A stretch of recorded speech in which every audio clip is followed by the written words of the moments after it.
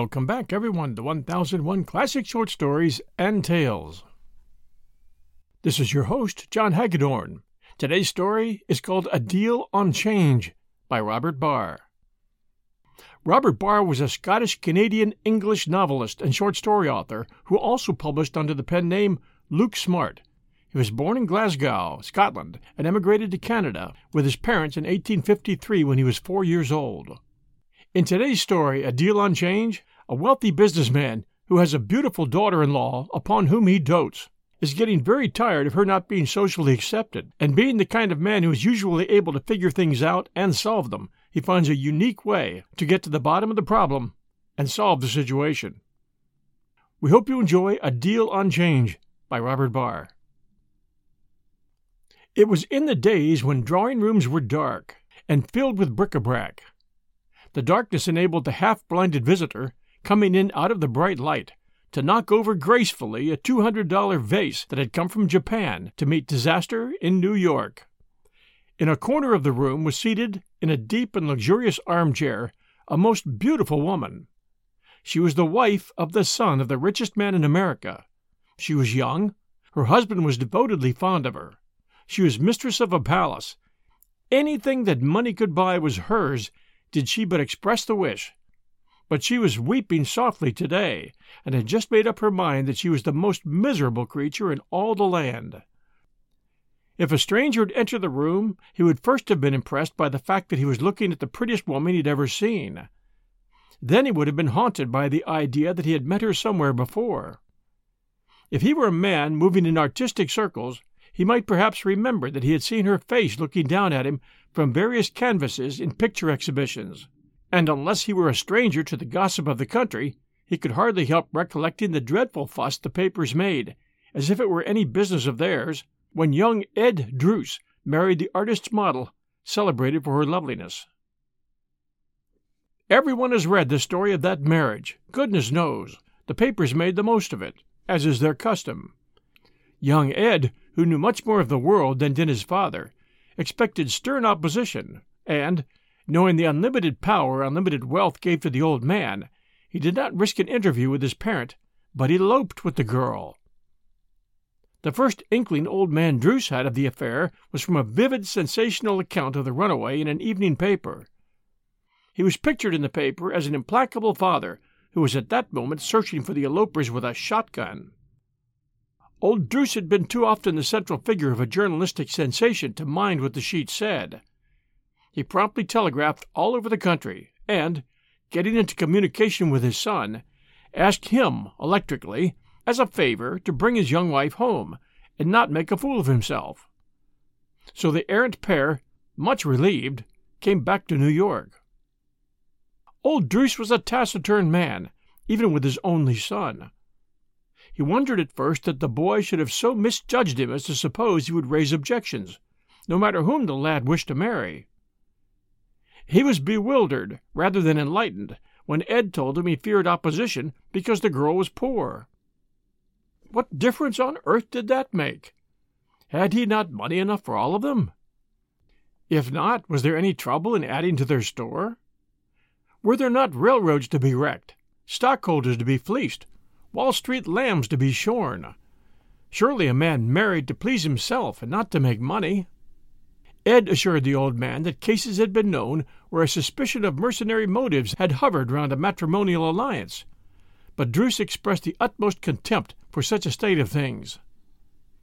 At first Ella had been rather afraid of her silent father-in-law, whose very name made hundreds tremble and thousands curse. But she soon discovered that the old man actually stood in awe of her, and that his apparent brusqueness was the mere awkwardness he felt when in her presence. He was anxious to please her, and worried himself wondering whether there was anything she wanted. One day he fumblingly dropped a check for $1 million in her lap, and, with some nervous confusion, asked her to run out, like a good girl, and buy herself something. If that wasn't enough, she was to call on him for more. The girl sprang from her chair and threw her arms around his neck, much to the old man's embarrassment, who was not accustomed to such a situation. She kissed him in spite of himself, allowing the check to flutter to the floor, the most valuable bit of paper floating around loose in America that day. When he reached his office, he surprised his son.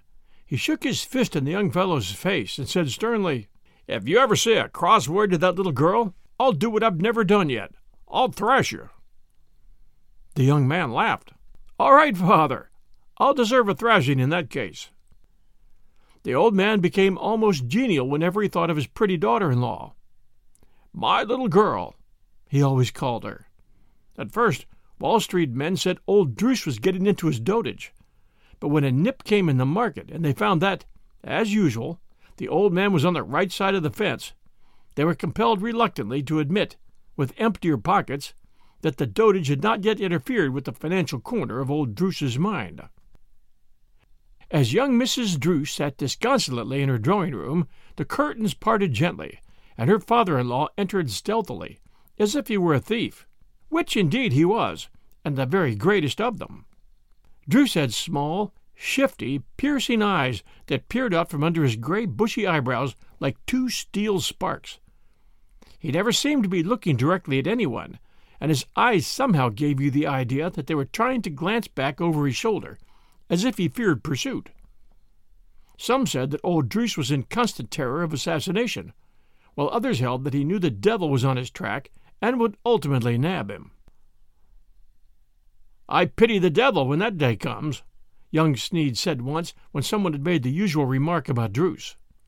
This echoed the general feeling prevalent in Wall Street regarding the encounter that was admitted by all to be inevitable. The old man stopped in the middle of the room when he noticed that his daughter-in-law was crying. "Dear, dear," he said, "what's the matter? Has Edward been saying anything cross to you?" "No, Papa," answered the girl. "Nobody could be kinder to me than Ed. There is nothing really the matter." Then, to put the truth of her statement beyond all question, she began to cry afresh. The old man sat down beside her, taking one hand in his own. "Is it money?" he asked, in an eager whisper that seemed to say he saw a solution of the difficulty if it were financial. "Oh, dear, no. I have all the money, and more, that anyone could wish." The old man's countenance fell. If money would not remedy the state of things, then he was out of his depth. "Won't you tell me the trouble? Perhaps I can suggest—" "It's nothing you can help in, Papa. It's nothing much, anyway. The Mrs. Sneed won't call on me, that's all." The old man knit his brows and thoughtfully scratched his chin. "Won't call? Won't call," he echoed helplessly. "No, they think I'm not good enough to associate with them, I suppose." The bushy eyebrows came down until they almost obscured the eyes, and a dangerous light seemed to scintillate out from under them. "You must be mistaken. Good gracious, I'm worth 10 times what old Sneed is. Not good enough? Why, my name on a check is—" "It isn't a question of checks, Papa," wailed the girl. "It's a question of society. I was a painter's model before I married Ed, and no matter how rich I am, society won't have anything to do with me." We'll return with A Deal on Change by Robert Barr. And now back to our story. The old man absent-mindedly rubbed his chin, which was a habit he had when perplexed. He was face to face with a problem entirely outside his province. Suddenly a happy thought struck him. "Those Sneed women," he said, in tones of great contempt, "what do they amount to, anyhow? They're nothing but sour old maids. They never were half so pretty as you. Why should you care whether they called on you or not?" "They represent society. If they came, others would." "But society can't have anything against you. Nobody's ever said a word against your character, model or no model." The girl shook her head hopelessly. Character does not count in society. In this statement she was, of course, absurdly wrong, but she felt bitter at all the world. Those who know society are well aware that character counts for everything within its sacred precincts, so the unjust remark should not be set down to the discredit of an inexperienced girl. "I'll tell you what I'll do," cried the old man, brightening up. "I'll speak to General Sneed tomorrow. I'll arrange the whole business in 5 minutes." "Do you think that would do any good?" asked young Mrs. Druce, dubiously. "Good? You bet it'll do good. It'll settle the whole thing. I've helped Sneed out of a pinch before now, and he'll fix up a little matter like that for me in no time. I'll just have a quiet talk with the General tomorrow, and you'll see the Sneed carriage at the door next day, at the very latest." He patted her smooth white hand affectionately. "So don't you trouble, little girl, about trifles, and whenever you want help, you just tell the old man. He knows a thing or two yet, whether it's on Wall Street or Fifth Avenue." Sneed was known in New York as the General, probably because he had absolutely no military experience whatever. Next to Druce, he had the most power in the financial world of America, but there was a great distance between the first and the second. If it came to a deal in which the General and all the world stood against Druce, the average Wall Street man would have bet on Druce against the whole combination. Besides this, the General had the reputation of being a square man, and that naturally told against him, for everyone knew that Druce was utterly unscrupulous. But if Druce and Sneed were known to be together in a deal, then the financial world of New York ran for shelter. Therefore, when New York saw old Druce come in with the stealthy tread of a two-legged leopard and glance furtively around the great room, singling out Sneed with an almost imperceptible side nod, retiring with him into a remote corner where more ruin had been concocted than on any other spot on earth, and talking there eagerly with him, a hush fell on the vast assemblage of men, and for the moment the financial heart of the nation ceased to beat. When they saw Sneed take out his notebook, nodding assent to whatever proposition Druce was making, a cold shiver ran up the financial backbone of New York. The shiver communicated itself to the electric nerve web of the world, and storm signals began to fly in the monetary centers of London, Paris, Berlin, and Vienna. Uncertainty paralyzed the markets of the earth because two old gamblers were holding a whispered conversation with a multitude of men watching them out of the corners of their eyes. "I'd give $500,000 to know what those two old fiends are concocting," said John P. Bueller, the great wheat operator, and he meant it, which goes to show that a man does not really know what he wants, and would be very dissatisfied if he got it. "Look here, General," said Druce, "I want you to do me a favor." "All right," replied the General, "I'm with you." "It's about my little girl," continued Druce, rubbing his chin, not knowing just how to explain matters in the cold financial atmosphere of the place in which they found themselves. "Oh, about Ed's wife?" said Sneed, looking puzzled. "Yes, she's fretting her heart out because your two girls won't call upon her. I found her crying about it yesterday afternoon." "Won't call?" cried the General, a bewildered look coming over his face. "Haven't they called yet? You see, I don't bother much about that sort of thing." "Well, neither do I. No, they haven't called. I don't suppose they mean anything by it, but my little girl thinks they do, so I said I'd speak to you about it." "Well, I'm glad you did. I'll see to that the moment I get home. What time shall I tell them to call?" The innocent old man, little comprehending what he was promising, pulled out his notebook and pencil, looking inquiringly at Druce. "Oh, I don't know. Any time that's convenient for them. I suppose women know all about that. My little girl is at home most all afternoon, I guess." The two men cordially shook hands, and the market instantly collapsed. It took 3 days for the financial situation to recover its tone. Druce had not been visible, and that was all the more ominous. The older operators did not relax their caution because the blow had not yet fallen. They shook their heads and said the cyclone would be all the worse when it did come. Old Druce came among them the 3rd day, and there was a set look about his lips which students of his countenance did not like. The situation was complicated by the evident fact that the General was trying to avoid him. At last, however, this was no longer possible. The two men met, and after a word or two they walked up and down together.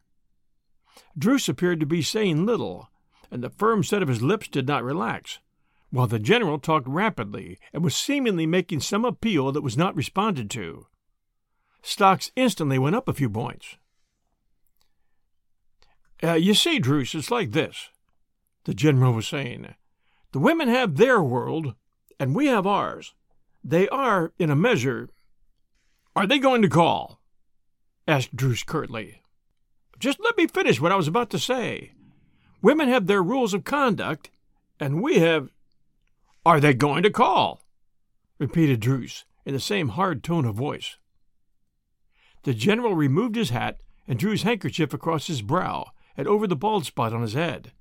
He wished himself in any place but where he was, inwardly cursing womankind and all their silly doings. Bracing up after removing the moisture from his forehead, he took on an expostulatory tone. "See here, Druce, hang it all, don't shove a man into a corner. Suppose I asked you to go to Mrs. Ed and tell her to not fret about trifles. Do you suppose she wouldn't, just because you wanted her not to? Come now." Druce's silence encouraged the general to take it for assent. "Very well, then. You're a bigger man than I am, and if you could do nothing with one young woman anxious to please you, what do you expect me to do with two old maids as set in their ways as the Palisades? It's all dumb nonsense anyhow." Druce remained silent. After an irksome pause, the hapless general floundered on. "As I said at first, women have their world, and we have ours. Now, Druce, you're a man of solid common sense. What would you think if Mrs. Ed were to come here and insist on your buying Wabash stock when you wanted to load up with Lakeshore? Look how absurd that would be. Very well, then. We have no more right to interfere with the women than they have to interfere with us." "If my little girl wanted the whole Wabash system, I'd buy it for her tomorrow," said Druce, with rising anger. "Lord, what a slump that would make in the market!" cried the general, his feeling of discomfort being momentarily overcome by the magnificence of Druce's suggestion. "However, all this doesn't need to make any difference in our friendship. If I can be of any assistance financially, I shall be only too—" "Oh, I need your financial assistance," sneered Druce. He took his defeat badly. However, in a minute or two, he pulled himself together and seemed to shake off his trouble. "What nonsense I'm talking," he said, when he'd obtained control of himself. "We all need assistance now and then, and none of us know when we may need it badly. In fact, there's a little deal I intended to speak to you about today, but this confounded business drove it out of my mind. How much gilt-edged security have you in your safe?" "About $3 millions worth," replied the general, brightening up, now that they were off the thin ice. "Well, that'll be enough for me if we can make a dicker. Suppose we adjourn to your office. This is too public a place for a talk." They went out together. "So there's no ill feeling?" said the general, as Druce arose to go with the securities in his handbag. "No, but we'll stick strictly to business after this, and leave social questions alone. By the way, to show that there's no ill feeling, will you come with me for a blow on the sea? Suppose we say Friday. I've just telegraphed for my yacht, and she'll leave Newport tonight. I'll have some good champagne on board." "I thought sailors imagined Friday was an unlucky day." "My sailors don't. Will 8 o'clock be too early for you? 23rd Street Wharf." The general hesitated. Druce was wonderfully friendly all of a sudden, and he knew enough of him to be just a trifle suspicious. But when he recollected that Druce himself was going, he said, "Where could a telegram reach us if it were necessary to telegraph? The market's a trifle shaky, and I don't like being out of town all day. The fact that we're both on the yacht will steady the market, but we can drop in at Long Branch and receive despatches if you think it's necessary." "All right," said the general, much relieved. "I'll meet you at 23rd Street at 8 o'clock Friday morning, then." Druce's yacht, the Seahound, was a magnificent steamer, almost as large as an Atlantic liner. It was currently believed in New York that Druce kept her for the sole purpose of being able to escape in her, should an exasperated country ever rise in its might and demand his blood. It was rumored that the Seahound was ballasted with bars of solid gold and provisioned for a 2 years' cruise. Mr. Bueller, however, claimed that the tendency of nature was to revert to original conditions, and that some fine morning Druce would hoist the black flag, sail away, and become a real pirate. The great speculator, in a very nautical suit, was waiting for the general when he drove up, and the moment he came aboard, lines were cast off, and the Sea-Hound steamed slowly down the bay. The morning was rather thick, so they were obliged to move cautiously, and before they reached the bar the fog came down so densely that they had to stop, while bell rang and whistle blew. They were held there until it was nearly 11 o'clock, but time passed quickly, for there were all the morning papers to read, neither of the men having had an opportunity to look at them before leaving the city. As the fog cleared away and the engines began to move, the captain sent down and asked Mr. Druce if he would come on deck for a moment. The captain was a shrewd man, and understood his employer. "There's a tug making for us, sir, signaling us to stop. Shall we stop?" Old Druce rubbed his chin thoughtfully and looked over the stern of the yacht. He saw a tug, with a banner of black smoke, tearing after them, heaping up a ridge of white foam ahead of her. Some flags fluttered from the single mast in front, and she shattered the air with short, hoarse shrieks of the whistle. "Can she overtake us?" The captain smiled. "Nothing in the harbor can overtake us, sir." "Very well, full steam ahead. Don't answer the signals. You did not happen to see them, you know?" "Quite so, sir," replied the captain, going forward. Although the motion of the Sea-Hound's engines could hardly be felt, the tug, in spite of all her efforts, did not seem to be gaining. When the yacht put on her speed, the little steamer gradually fell farther and farther behind, and at last gave up the hopeless chase. When well out to sea, something went wrong with the engines, and there was a second delay of some hours. A stop at Long Branch was therefore out of the question. "I told you Friday was an unlucky day," said the general. It was 8 o'clock that evening before the Sea-Hound stood off from the 23rd Street wharf. "I'll have to put you ashore in a small boat," said Druce. "You won't mind that, I hope. The captain's so uncertain about the engines that he doesn't want to go nearer land." "Oh, I don't mind in the least. Good night. I've had a lovely day."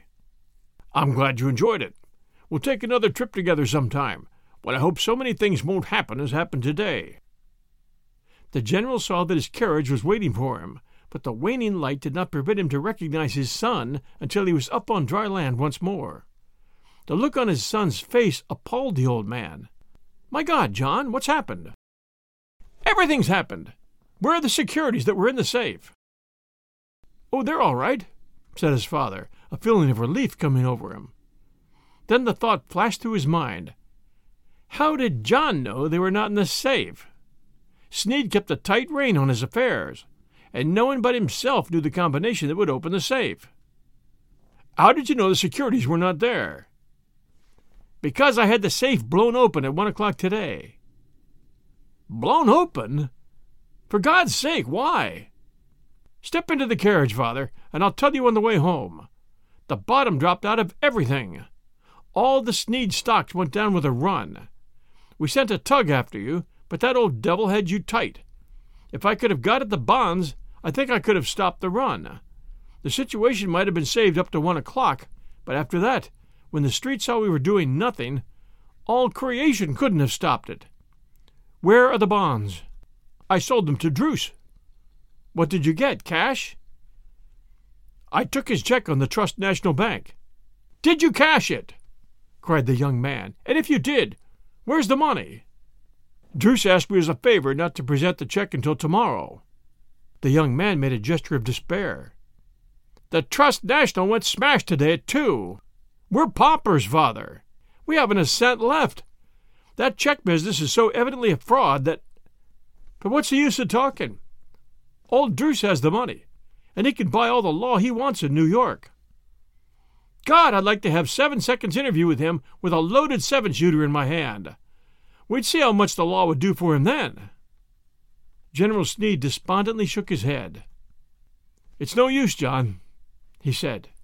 "We're in the same business ourselves, only this time we got the hot end of the poker. But he played it low down on me, pretended to be friendly and all that." The two men did not speak again until the carriage drew up at the brownstone mansion, which earlier in the day Sneed would have called his own. 16 reporters were waiting for them, but the old man succeeded in escaping to his room, leaving John to battle with the newspaper men. Next morning the papers were full of the news of the panic. They said that old Druce had gone in his yacht for a trip up the New England coast. They deduced from this fact that, after all, Druce might not have had a hand in the disaster. Everything was always blamed on Druce. Still, it was admitted that whoever suffered, the Druce stocks were all right. They were quite unanimously frank in saying that the Sneeds were wiped out, whatever that might mean. The general had refused himself to all the reporters, while young Sneed seemed to be able to do nothing but swear. Shortly before noon, General Sneed, who had not left the house, received a letter brought by a messenger. He feverishly tore it open, for he recognized on the envelope the well-known scrawl of the great speculator. "Dear Sneed," it ran, "you will see by the papers that I am off on a cruise, but they are as wrong as they usually are when they speak of me. I learned there was a bit of flutter in the market while we were away yesterday, and I'm glad to say that my brokers, who are sharp men, did me a good turn or two. I often wonder why these flurries come, but I'll suppose it is to let a man pick up some sound stocks at a reasonable rate, if he has the money by him. Perhaps they are also sent to teach humility to those who might else become purse-proud. We are but finite creatures, Sneed, here today and gone tomorrow. How foolish a thing is pride! And that reminds me that if your 2 daughters should happen to think as I do on the uncertainty of riches, I wish you would ask them to call. I have done up those securities in a sealed package and given the parcel to my daughter-in-law. She has no idea what the value of it is, but thinks it's a little present from me to your girls. If, then, they should happen to call, she will hand it to them. If not, I shall use the contents to found a college for the purpose of teaching manners to young women whose grandfathers used to feed pigs for a living, as indeed my own grandfather did. Should the ladies happen to like each other, I think I can put you on to a deal next week that will make up for Friday. I like you, Sneed, but you have no head for business. Seek my advice oftener. Ever yours, Druce." The Sneed girls called on Mrs. Edward Druce the next day. Thanks for joining us for A Deal on Change by Robert Barr. I enjoyed this one immensely. I hope you did as well. If you enjoy our stories here at 1001 Classic Short Stories and Tales, please do share with a friend. And please do encourage those who haven't joined our podcast to find a host and join us.